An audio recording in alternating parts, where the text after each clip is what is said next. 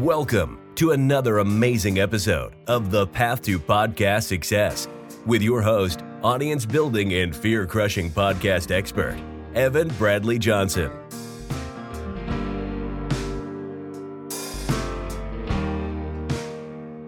Every single week, Evan has powerful conversations with successful entrepreneurs and business owners, revealing the podcast strategies they use to grow their subscribers and sales, and how you can use your podcast to finally get to that next level.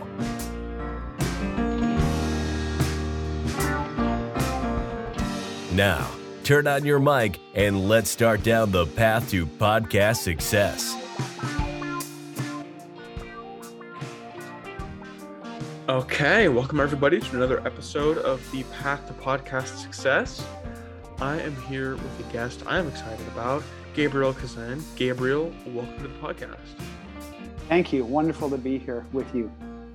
So I'd like to start off in the same place with everybody, and that is by asking, for those who are listening that that may not know who you are, I like to get everybody on the same page. So tell us, who are you and what do you do? Well, that's a great question. There's so many ways I could answer that. And even in that, there's changes underway. So I'm the founder of a coaching pathway for men called Alive on Purpose. And that's also the title of the book that I'm launching next month, Alive on Purpose. Unclench from fear and step into your power, backbone, heart, and balls. I've been in the men's coaching space for 2 years, and I really came into it as out of necessity because I've been a therapist for 5 or 6 years, focused a lot on men, personal growth. And what I notice is a lot of men will come into therapy and they'll dip their feet into the water. They'll just dip their feet into the pain points or frustrations, whatever brought them there, but they won't get all in. They won't dive in the deep end unless they're challenged, unless they're pushed, unless they're, motivated for that growth and that transformation. So that's why I emerged and expanded into the coaching space and began to bring all those tools out of the therapy room and put them in service of a bigger transformation. And just standing up and challenging men, to get all in and quit lying to yourself so you can lead your life with your gift. Right. So therapy, you were doing that then for years, and then you realize, or at least your experience, it hadn't been helping men on the deep level that you wanted it to. So you expanded into coaching, using those tools to help men, live, be the leaders of their own life, like you said. Is it individual coaching then? Well, I've been groups. I've done a lot of groups with a variety of pain points. And for 3 years, I ran a circle of men locally with the men in my area. And really, that was like my training, just getting all in on what happens in a men's group and all the patterns of behavior that happen in that kind of container. Because some of it is empowering and in other ways it can just kind of keep people stuck. Right. There's like a joke, not a joke, but kind of a truism inside of personal growth spaces that support groups are wonderful. They can support people in certain frustrating situations, but the danger of a support group is it can also keep people stuck so that they reify that victim story of like, oh yeah, this is where I'm stuck. So I moved out of the generic men's group facilitation into the real specific transformation of awakening that fire inside of men to get all in on their life, relationships, career, and health, all of it, holistic, right. Just waken that warrior. Yeah. I'm kind of curious. So you were a therapist for 5 years, you said, right? And I've been a coach for 2. What do you see is the primary difference between therapy and coaching? Because I know they're both kind of similar, right? I'd say they're in the same kind of field. So what would you say about like the difference between them? Great question. I love that question. I mean, the kind of go-to answer is that therapy tends towards being focused on the trouble and the challenge that someone's in, and it may tend towards looking at the past, looking at where the roots of the problem are. And we have this saying, I work somatically, so I work from an embodied practice in whichever modality I'm in. But the trauma doesn't live. The trauma is not something that happened to us. The trauma is what is in the nervous system in the here and now. So we can't change the past, but we can change the here and now. So therapy is about the past and the here and now. Coaching is more about forward movement, and it actually starts with desire. It starts with, where do I want to go? And the tools are similar because we can obviously confront the same obstacles, but coaching is going to use the same tools of looking at what's in the past or what's in the nervous system. Where's the fear in the body? Where are the blocks? Where's the unconscious, self-sabotage? And coaching is going to help you blast through that, because it starts with asking you, what do you want and where do you want to go? So the road is laid out, and it's about that growth and expansion into possibility. And just having that layer of someone who's got your back, so that you can, stay on track even when things get confusing. I'm kind of curious then, because this is always something that's interested me. I've done some coaching as well myself in the past, both been coached by and coached others.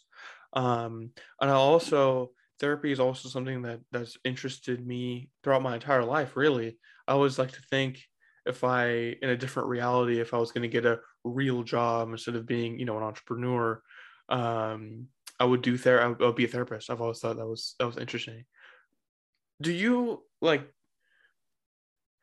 feel like they both help people in different ways, or would you say you prefer coaching to therapy? Oh, they absolutely help people in different ways. And I mean, I prefer coaching now because that's what's right for me now, but I love the therapeutic space too. And ultimately they're both about alchemy, because they're both about containment and release, about creating a container, showing up in that container with presence, and just allowing transformation to happen. So they're very, very similar. And I think that, there's as many different kinds of therapists as there are coaches. At the end of the day, while the field is regulated, the sort of scary piece of therapy is that a lot of the times therapists aren't required to do their own therapy in order to be in practice. A lot of current master's programs don't require that. So you'll encounter someone who's got all the theory, but have they been through hell? Like, have they been through the trenches themselves, in the mud and the guts of being human, and the pain of that. And so while coaching is unregulated and it's the Wild West, and there's, I'm sure there's just as much danger in that. It's all just about aligning with the right helper and getting what you want out of it, and knowing which modality, because they are very similar and there's overlap, because they're both about soul work and expansion and healing and transformation. Mm-hmm. So why did you focus specifically on men? Because you focus on that, it sounds like, through both when you worked in therapy and then now in coaching as well. So I'm kind of curious, what made you feel called to work with men in the way that you do? Great question. It was more of an inner knowing, and maybe it dovetails into my own story of crisis. When I was 18, I spent a month in a psych ward. I'm 43 now, and that experience really marked me. It was like an ordeal, and now, at the time, it was referred to as a psychotic episode. But now I look back on it and frame it as actually a misfire of a spiritual emergence of me on my quest to know who I am and what I'm here for. And that the culture, the over culture, doesn't really have those spaces for young men to go through those initiations of getting on that quest of living in truth and facing those dragons. So I ended up in that situation. And years later, when I got into my therapy training, what I noticed was everyone in my program was a woman. I think there was 25 in my cohort, and I was the only man in the cohort, and all my instructors were women. But I knew on a bone memory level, like in my cells and in my guts, that my calling was to work with boys and to work with men. Because I actually see healing, all healing, as self-healing. I don't heal anyone, but I can share what I know about my own personal healing and the art and craft of transformation in a relationship. And then I can set up containers so that people can work on healing themselves. So on some level, there's a primal place in me that also knows that we heal better as a people. We heal better together. And I can relate with the male mode of feeling and the unique vibration and frequency that the male body vibrates at, which is qualitatively different than women. So I was a thorn in my instructor's sides in my therapy training. It was an art therapy program because I butt heads with them right away by requesting male supervision. I said, I want a male supervisor because I want somebody who has the embodied experience of being a son, a brother, a father, because these are the roles that I'm here to help people with. Because in truth, those are the roles I'm in, so I can best serve. I mean, I work with women too, and I work with couples. And in the times I've been an art therapist, I've worked with a lot of youth. But I just had a knowing. I'm like, I also see that in this time, the best way that I can make an impact in the world is by serving men.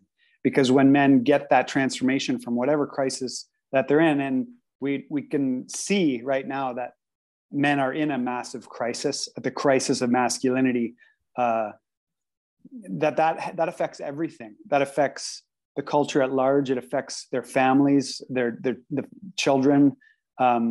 So it's just a calling, and it maybe I mean, my ancestry is Hungarian, and then I sometimes wonder, even though I've always been growing up in Canada and lived in Canada, that there's something about that too that really in my grandfather's culture, there was a lot more of a delineation between men and women in the old world, and that somehow has been lost.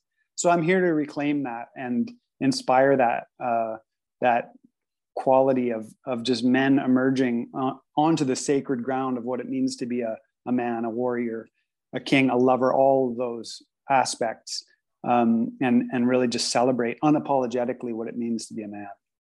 Right. I've found that oftentimes people help other people with something that they most need help with themselves. Right? Is that kind of something that really influenced your progression as well? Absolutely. My yoga teacher, who's actually my teacher trainer, she said that too. She said what you just said. She said, we teach what we need to learn the most. It's kind of funny how that works. Yeah. And also that's a path of mastery. It's like, if you want to master something, teach it. Oh, yeah. You want to, and it's also, I think they call it in the different medicine circles that I've been in, deer medicine. If you want something, offer it to someone. And then somehow that makes that go around.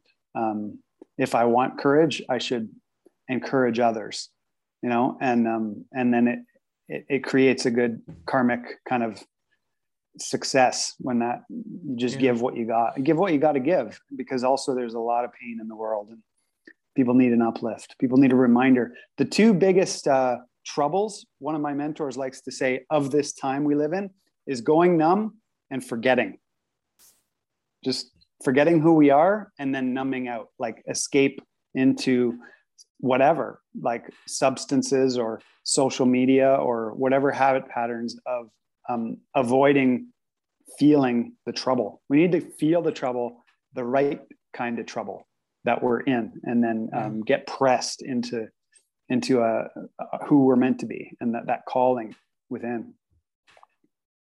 Yeah, no, that's true. That's very interesting. So one thing that we talked about as well before we jumped on the podcast is that you are going to start a podcast sometime soon, which is exciting, and that's what prompted me to start this podcast, is the conversation around that. So you were a therapist for 5 years, you've been a coach for 2. What prompted you to now at this stage start a podcast and add that to what you're doing? I think it all comes back to voice. I heard this great quote yesterday. I think it was Jordan Peterson. And he said that if you've got something to say, silence becomes a lie. And that's how it is for me. I've walked a path of silence for a long time. And then that path is now intersected with the road of voice.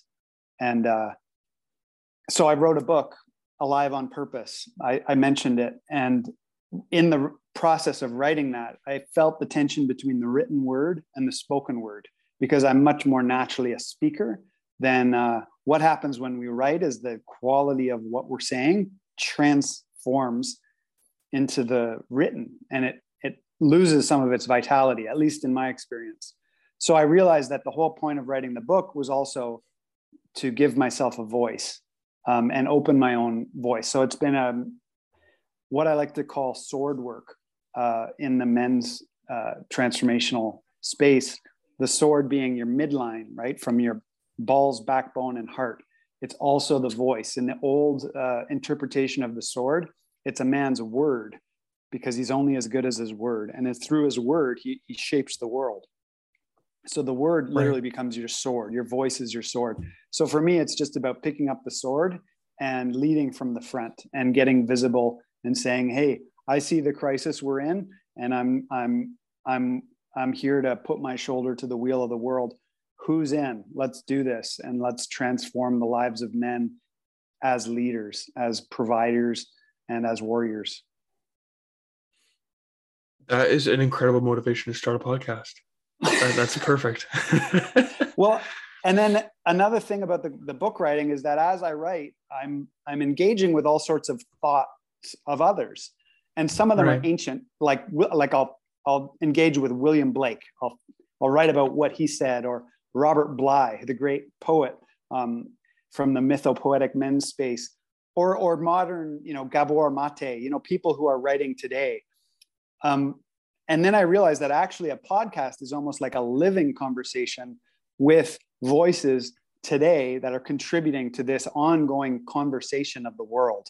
So podcast is like taking a book and just making it alive, and making the conversations that would be in the book something that are pulsing, and you can feel them. You can feel the words hit your heart, and you're like, yeah, and you hear someone's truth or their vulnerability, and it moves you. And so I love the podcasting space. It's so powerful.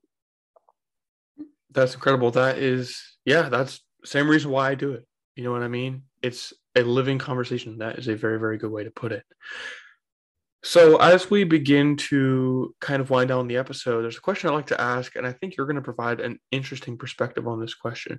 Usually I ask, when you first started your podcast, what was your biggest fear about podcasting, and did it come true? But you're starting your podcast right now, so I'll ask you in the present tense, what is your biggest fear about podcasting, and do you really think it's going to come true?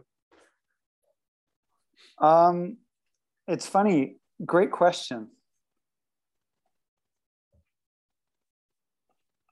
Sometimes just the biggest fears are so silly, like just being seen can be a fear. Being heard. I mean, that's what we do in therapy, is we listen, and we hunt for those parts of somebody that are afraid to be shown, right? That they're like, no, I'm going to hide and put on this mask.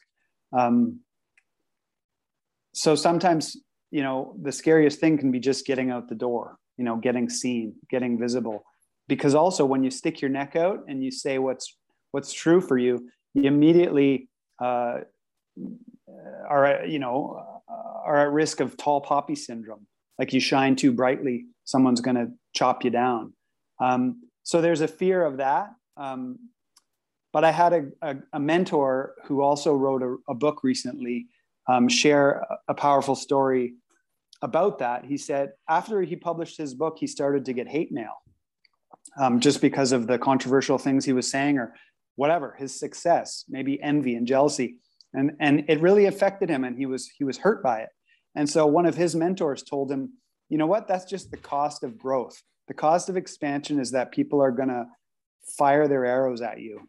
So from now on, you're redefining success by seeing all those arrows that you get in the back as signs of success rather than taking them to heart.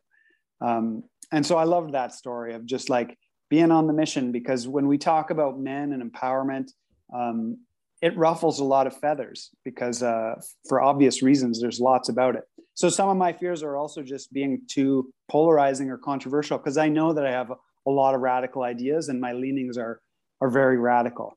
But the more I go down my path, I realize that I actually just need to be the weird, radical-minded, freedom-provoking troublemaker that I am, because that's actually going to attract to me the other people who are that way and say, hey, I'm with you. Let's do this.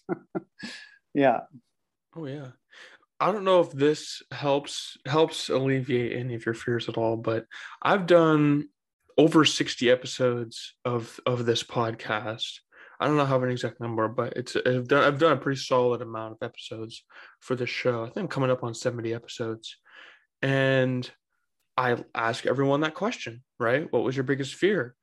And oftentimes it's just a retelling of there's 1, 2, or 3 common fears that are recycled among pretty much everyone that starts a podcast. And being heard and being seen and the fear surrounding that, right? And people reacting negatively is a very, very common fear. And I have not met a single person who, when I ask the follow-up question of did that fear come true, I've never met anyone who said, yes, it did. Right? I have not met a single person who actually had negative backlash to starting a podcast, right? And negative feedback and people, not resonating with their message. The people who resonate with the message are going to listen to you, and the people that don't won't. You know what I mean?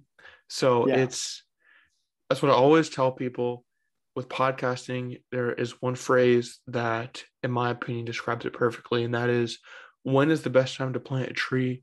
Well, the best time was 20 years ago, but the second best time is now, right?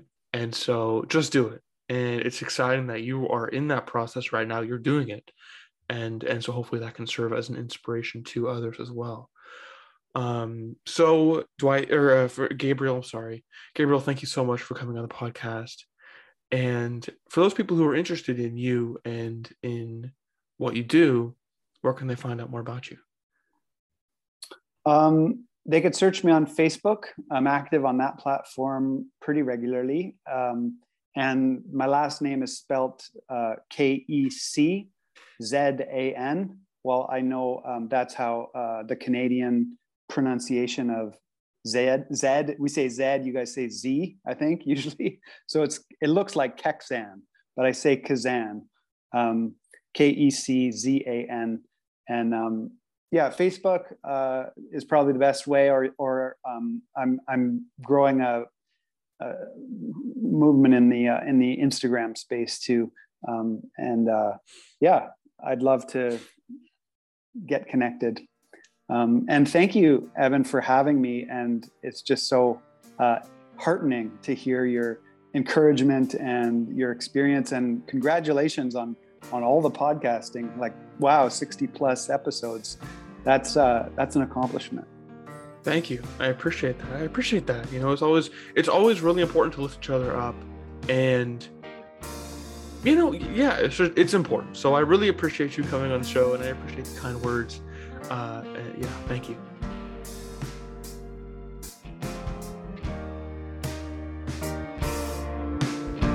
Thank you for listening to this episode and for supporting the Path to Podcast Success Show.